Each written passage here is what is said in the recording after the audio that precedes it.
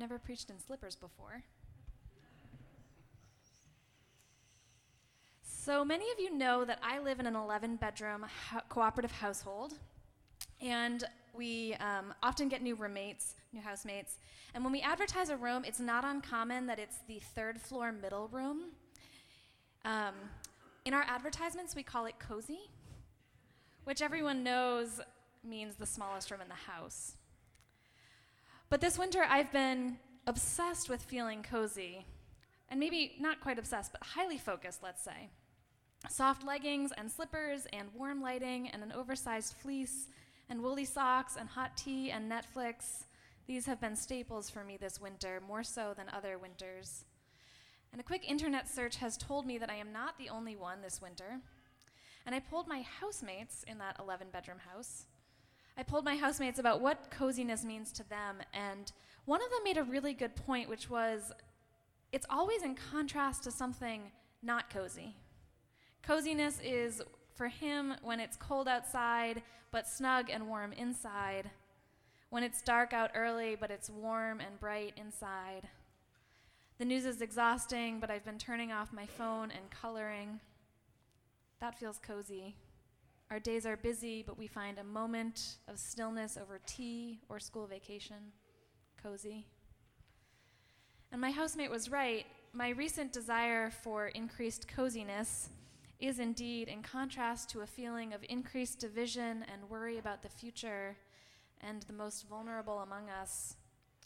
For me, it's more than just these winter months, but February, with its common snow days and cold weather and snowstorms, and for me shoveling out my car, it lends itself to hunkering down and hibernating just a little bit and trying to stay warm and ride it out till spring. And this week, and I know we missed you last week because of our own snow day, I hope you had a chance to be cozy wherever you were last week. But this week we asked you via our weekly email to bring or wear an item that makes you feel cozy. So whether or not you took us up on our invitation, I invite you to turn to a neighbor. And remembering that this is a multi-generational community, I invite you especially to turn to someone you might not regularly be in conversation with. And take just a few moments with your neighbor to share whatever it is you brought, whatever it is that makes you feel comfortable or cozy. It could be a feeling, it could be an item, it could be a special place. So I invite you to turn to your neighbor and share just a few moments.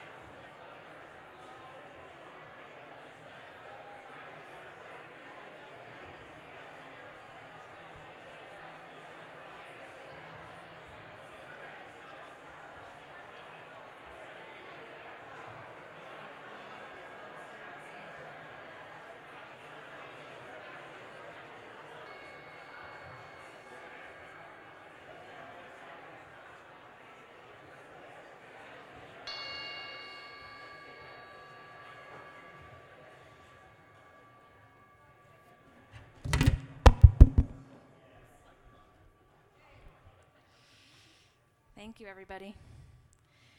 So for me, bodily comfort and mentally slowing down are such important reminders that body and mind and soul are all connected, and that time for renewal and Sabbath, they're so important to our spiritual lives.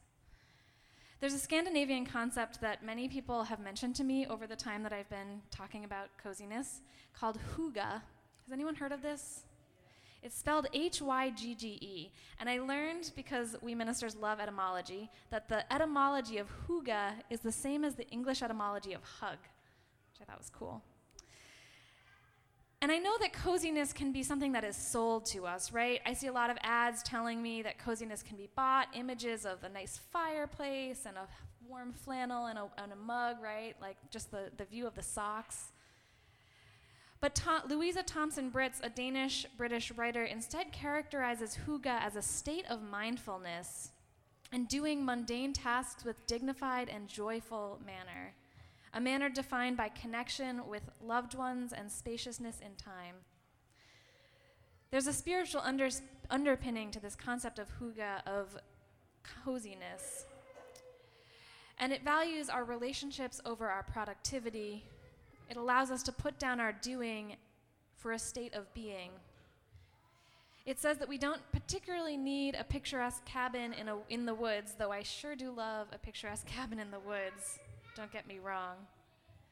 But we don't need any special things to carve out a few moments of spaciousness, warmth, or intentional relaxation.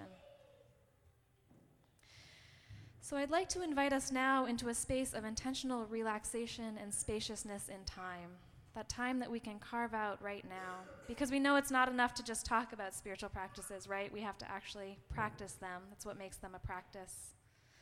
So I'd like to invite us into a few moments of practice together, to practice what it might mean to create coziness in our own lives and souls, wherever we find ourselves. So I'd like to invite you into a comfortable position. And kids, I'm inviting you to do this too. This might be a part you want to pay a little bit extra attention to. So you might stretch out your arms or your legs. You might wiggle a little bit before settling down a little. You might put your feet on the stools or sit on the floor, wherever it is that feels comfortable for you. You can let your body relax. And if you're comfortable, close your eyes. And take a few easy breaths. Breathe in through your nose. And hold it for a second. And then breathe out through your mouth. And in through your nose. And out through your mouth. Take one or two more breaths in and out. And imagine in your mind's eye sitting in a cozy room. It can be a room you've been in before. It might be your room. Or it could be a room that you would like to be in. A space where you feel safe and comfortable and cozy. You could be alone. Other people could be there. Choose whatever makes you feel most peaceful. If you're all by yourself, what's around you? If there's people there, who is it? Is there a fireplace? A favorite blanket? Are you inside or outside? Do you have a warm drink? What do you see around you? What do you smell? Do you smell pine or hot chocolate? Do you smell something yummy baking? Are there any animals? Notice the sounds around you. Do you hear a fire crackling or loved ones laughing? Is the temperature warm or just right? Is the light bright and cheerful, or is it warm and soothing and dim? What sensations do you feel in your body? Does your body feel relaxed? You have no obligations in this time carved out of space. Nowhere you need to be, no things you need to get done. Just a moment to sit fully present in this space. Notice all the surroundings. Hold them in your mind for just a moment. And now take a few more deep breaths in through your nose, out through your mouth, in and out. And come back to this space, this sanctuary, where we've carved out sacred time to connect with one another, here and now. And I invite you to sing with our choir. We're going to sing Comfort Me twice through. The words are very simple, but it's 10:002 in the green hymnal if you'd like to look. We're just going to sing the first verse twice through.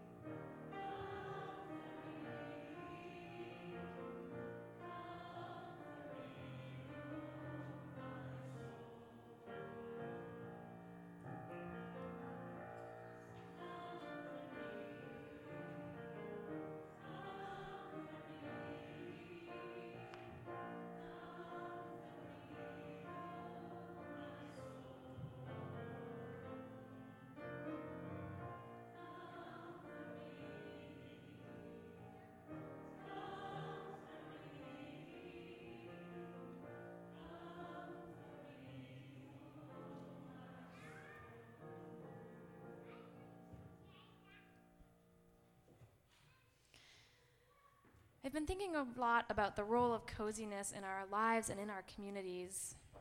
And it connects me to ideas, as I said, of Sabbath, of rest and renewal, of self-care and nurturing and joy, of making spacious time for our relationships with ourselves and with one another and with the holy.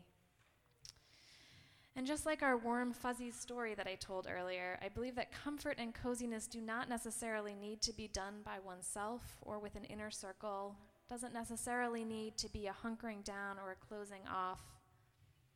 There's a way in which communities of people feeling sustained and in communities of people feeling sustained and cared for can allow us to sustain and care for others.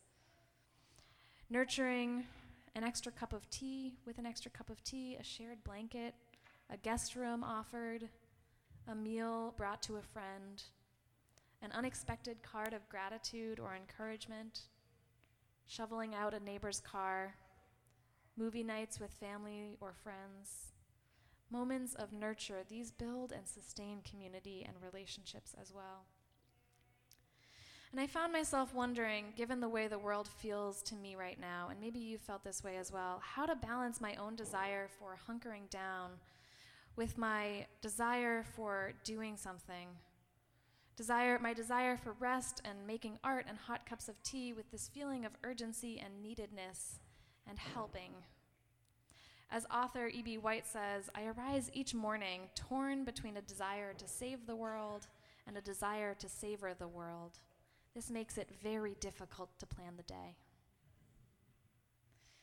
A mentor of mine recently shared a metaphor where in a group of singers, the group as a whole can sustain a note for an indefinite amount of time because the singers space out their breathing.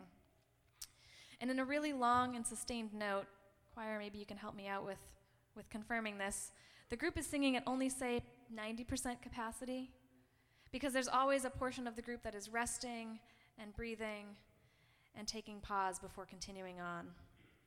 So too, my mentor reminded me, this might be a metaphor for our lives and our communities, our movements, with lives ebbing and flowing, our capacity waxing and waning, each of us needing some way to refuel in order to be the long-haul people we are called to be in community.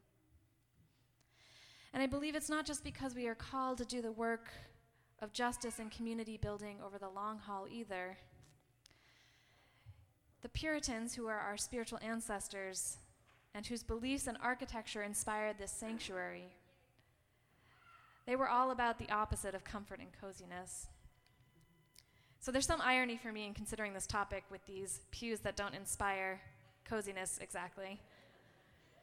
There's a judgment that underlies this architecture and the Puritan belief, the judgment that says you are not worthy of comfort, and anything that even hints at you having a body is a step away from mortal sin.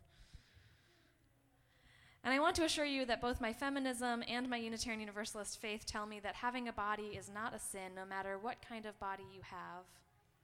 And I also believe that our Universalist ancestors, who told us that a loving God would not condemn anyone to hell, they would also say that each and every one of us, each and every one of you, and you, and you,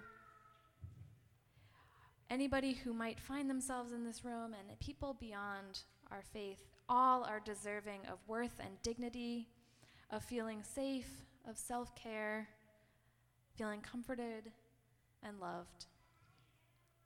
So I believe in this way that coziness and comfort are a kind of grace, an unearned but so very needed gift that we can offer to ourselves and to other people.